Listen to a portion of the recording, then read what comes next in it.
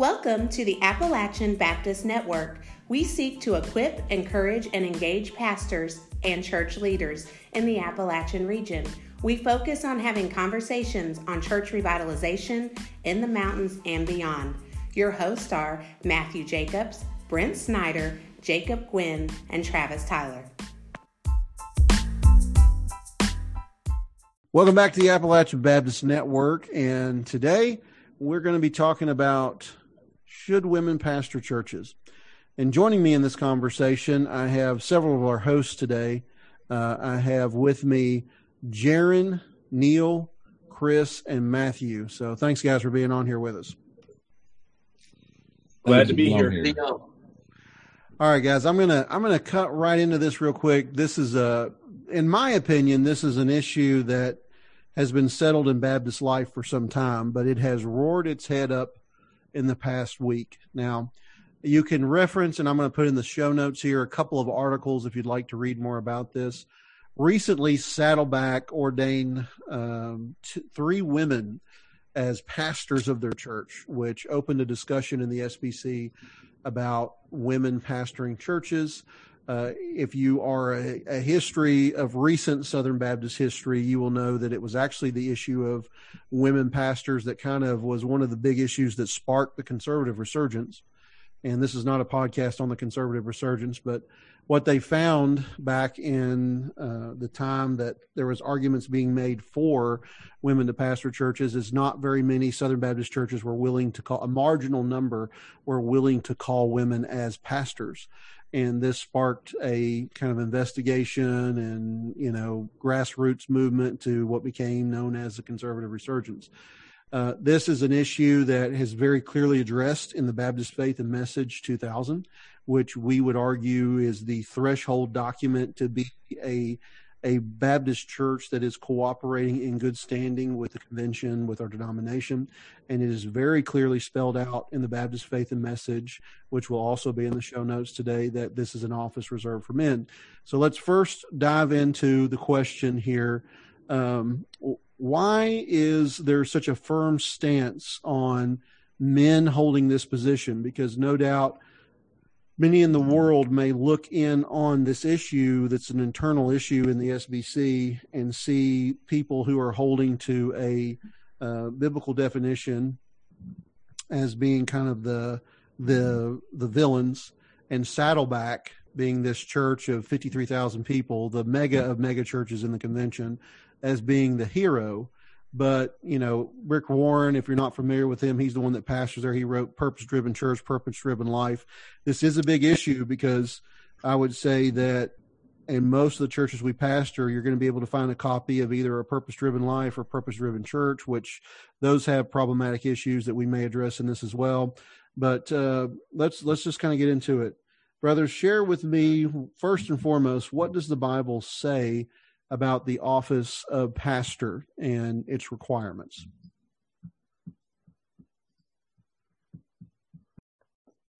Well, I think when we go and look in the Bible, we see that when it comes to the qualification of elder, overseer, pastor, that this is an office, according to the Word of God, that is reserved for men, as the figure in which that is the office they're supposed to hold. You can look in 1st, 2nd Timothy, or Titus to see examples of God wanting and desiring that to be the office and the gender that is held in that position.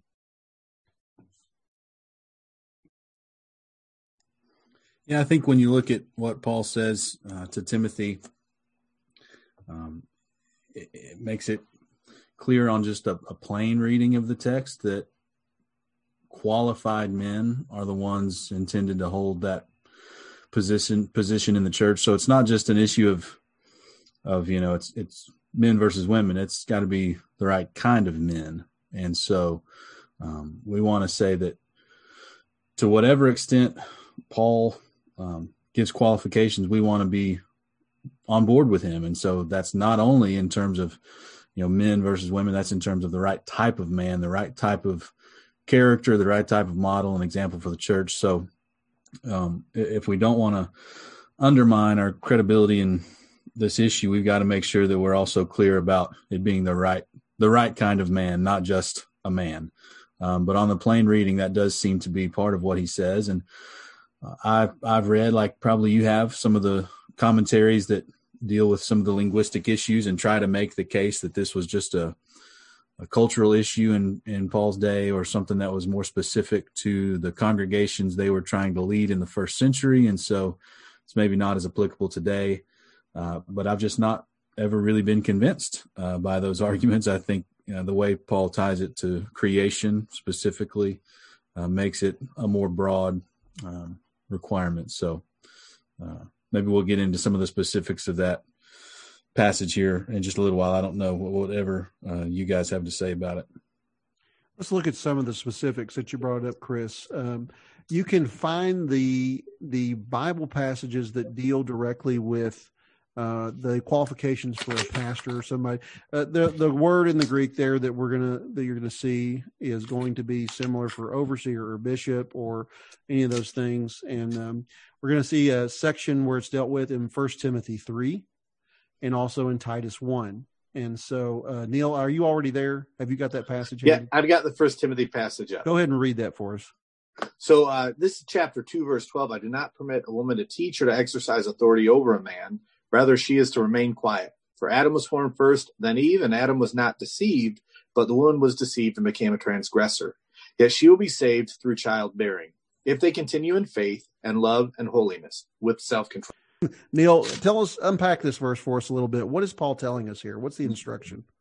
Well, I was really helped by a short book that Kathy Keller wrote on this same subject. And her experience was that she was actually, during her seminary days, brought into a kind of a committee that was meant to sort of address these passages and give a defense for women in ministry. And in her study of the passage found that there was just not a position that took seriously the inerrancy of the word and handled these positions or handled these texts in a way that could lead to affirming women be in ministry. So really the issues in question are this. Paul either gives one or two directives. So Kathy Keller, she interprets this as to be saying, I do not permit a woman to authoritatively teach in the church. And so she kind of interprets it through the lens of saying that any type of authoritative teaching, and those who are in a position to teach authoritatively, that is the elders of the church, those roles are specifically kind of reserved for men.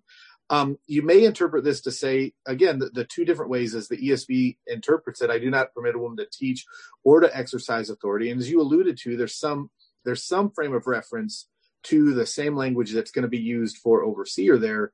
So I think in essence, what he is trying to get at in the passage is simply to say that he wants to sort of demonstrate God's created order that he established at creation in the way the church operates, which means he wants women to exercise submission to men and sit under their teaching, authoritative teaching of the word. No, that's good. Let's look at this and see it as well in the Titus. We've looked at the Titus passage. Let's look at the 1 Timothy 3 section. Has anybody got that one handy? Yeah, I can read it from the CSB, if that's all right. If y'all are okay with that version. You're good.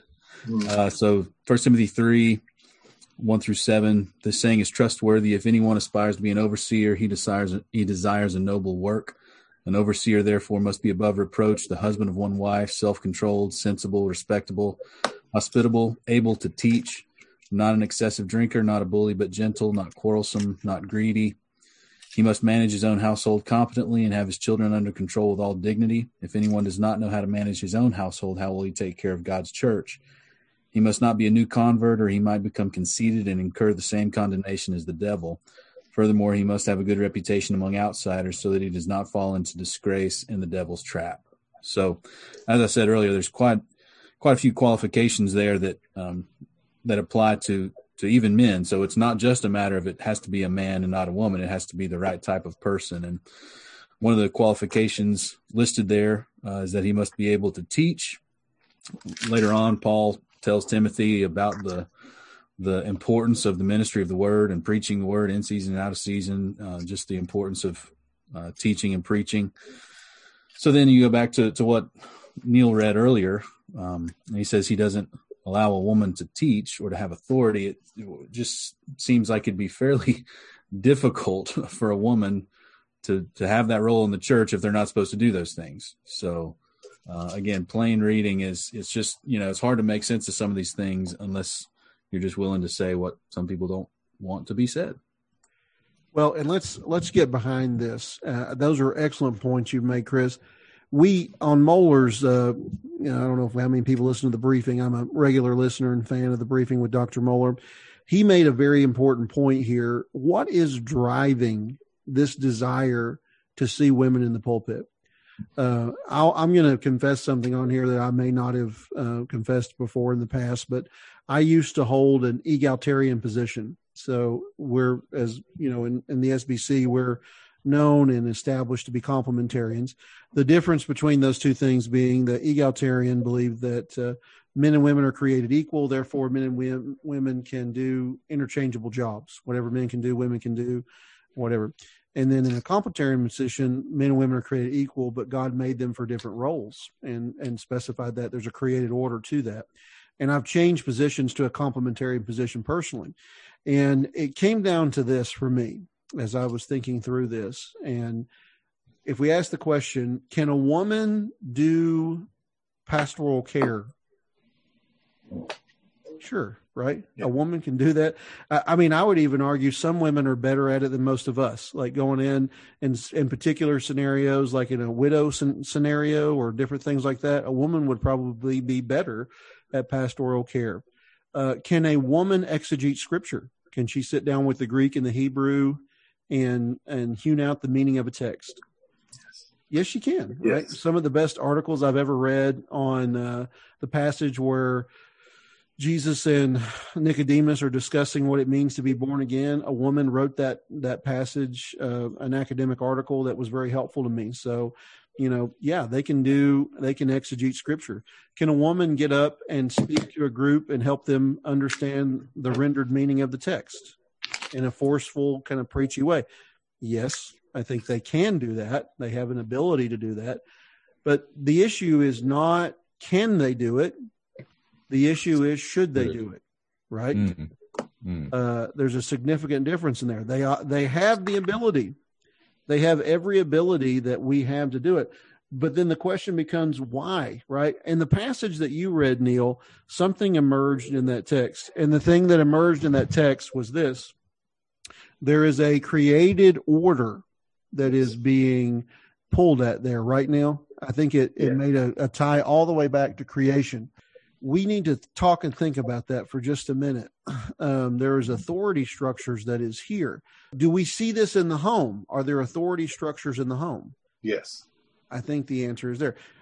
So for me, what landed the plane was, as Chris pointed out a minute ago, no matter what kind of theological gymnastics you do, getting around Titus and getting around 1 Timothy 3, it's nearly impossible. The most plain reading of the text is what God's desire is.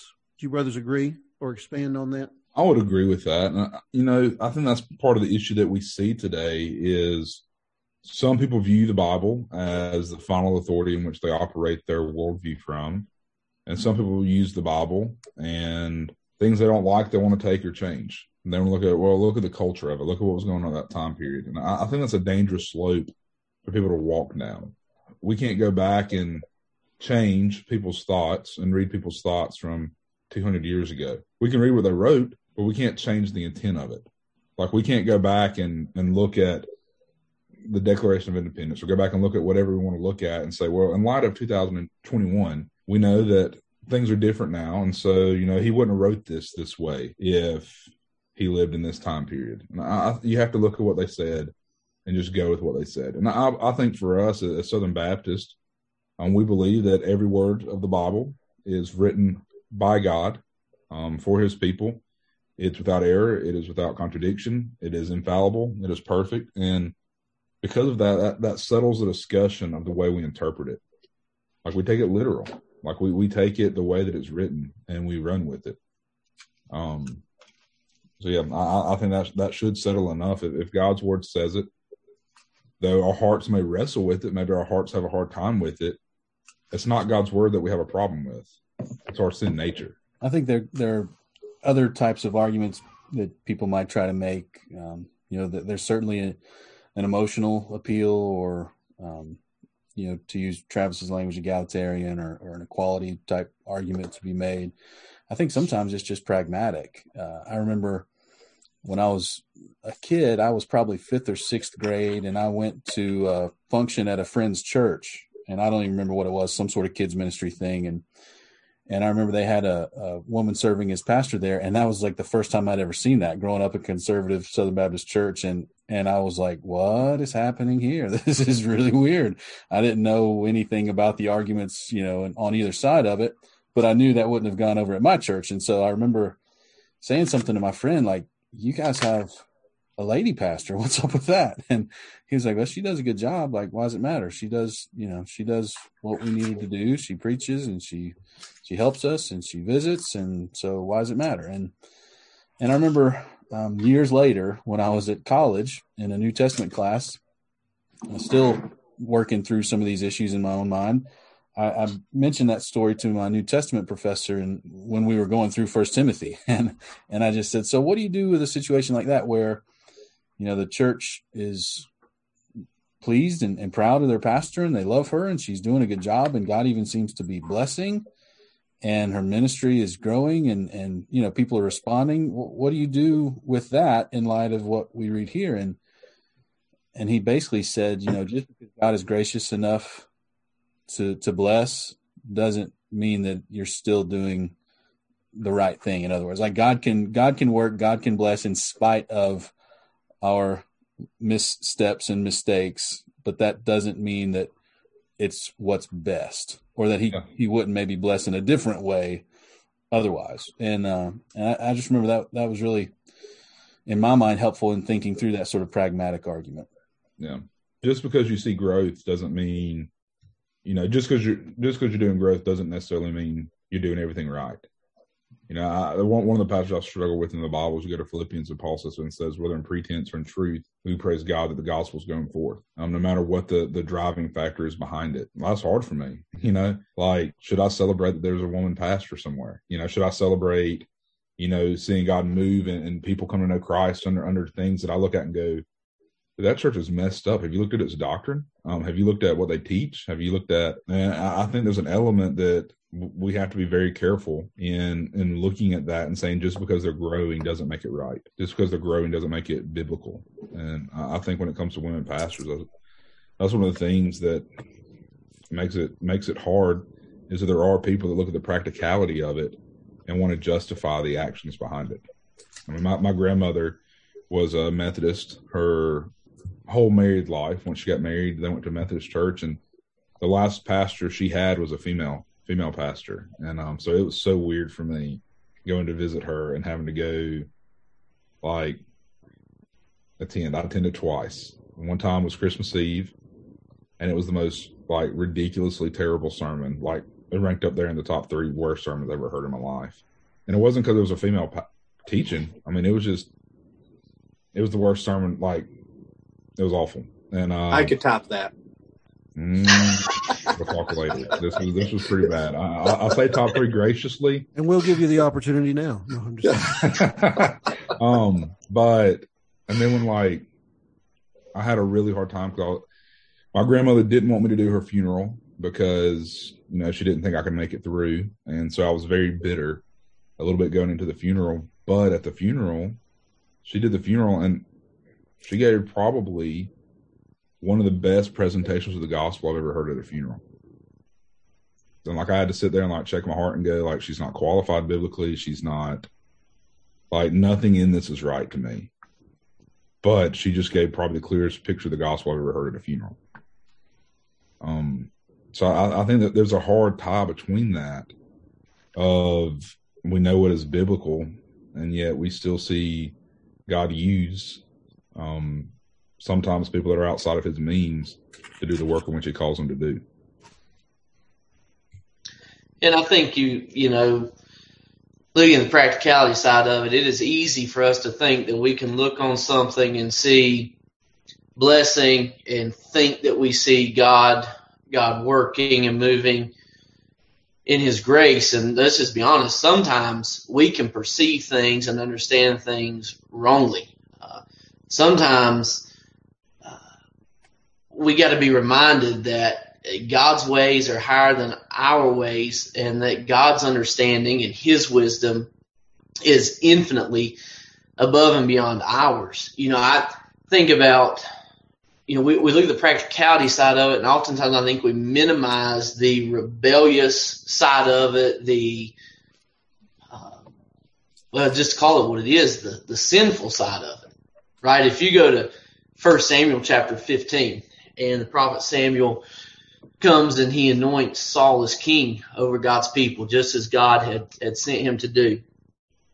And Samuel tells Saul, that this is what God's calling you as king, to go and to take the Amalekite people who sought to destroy my people as I brought them out of Egypt. And I want you to go and kill everyone, devote everything to destruction, and spare none of them.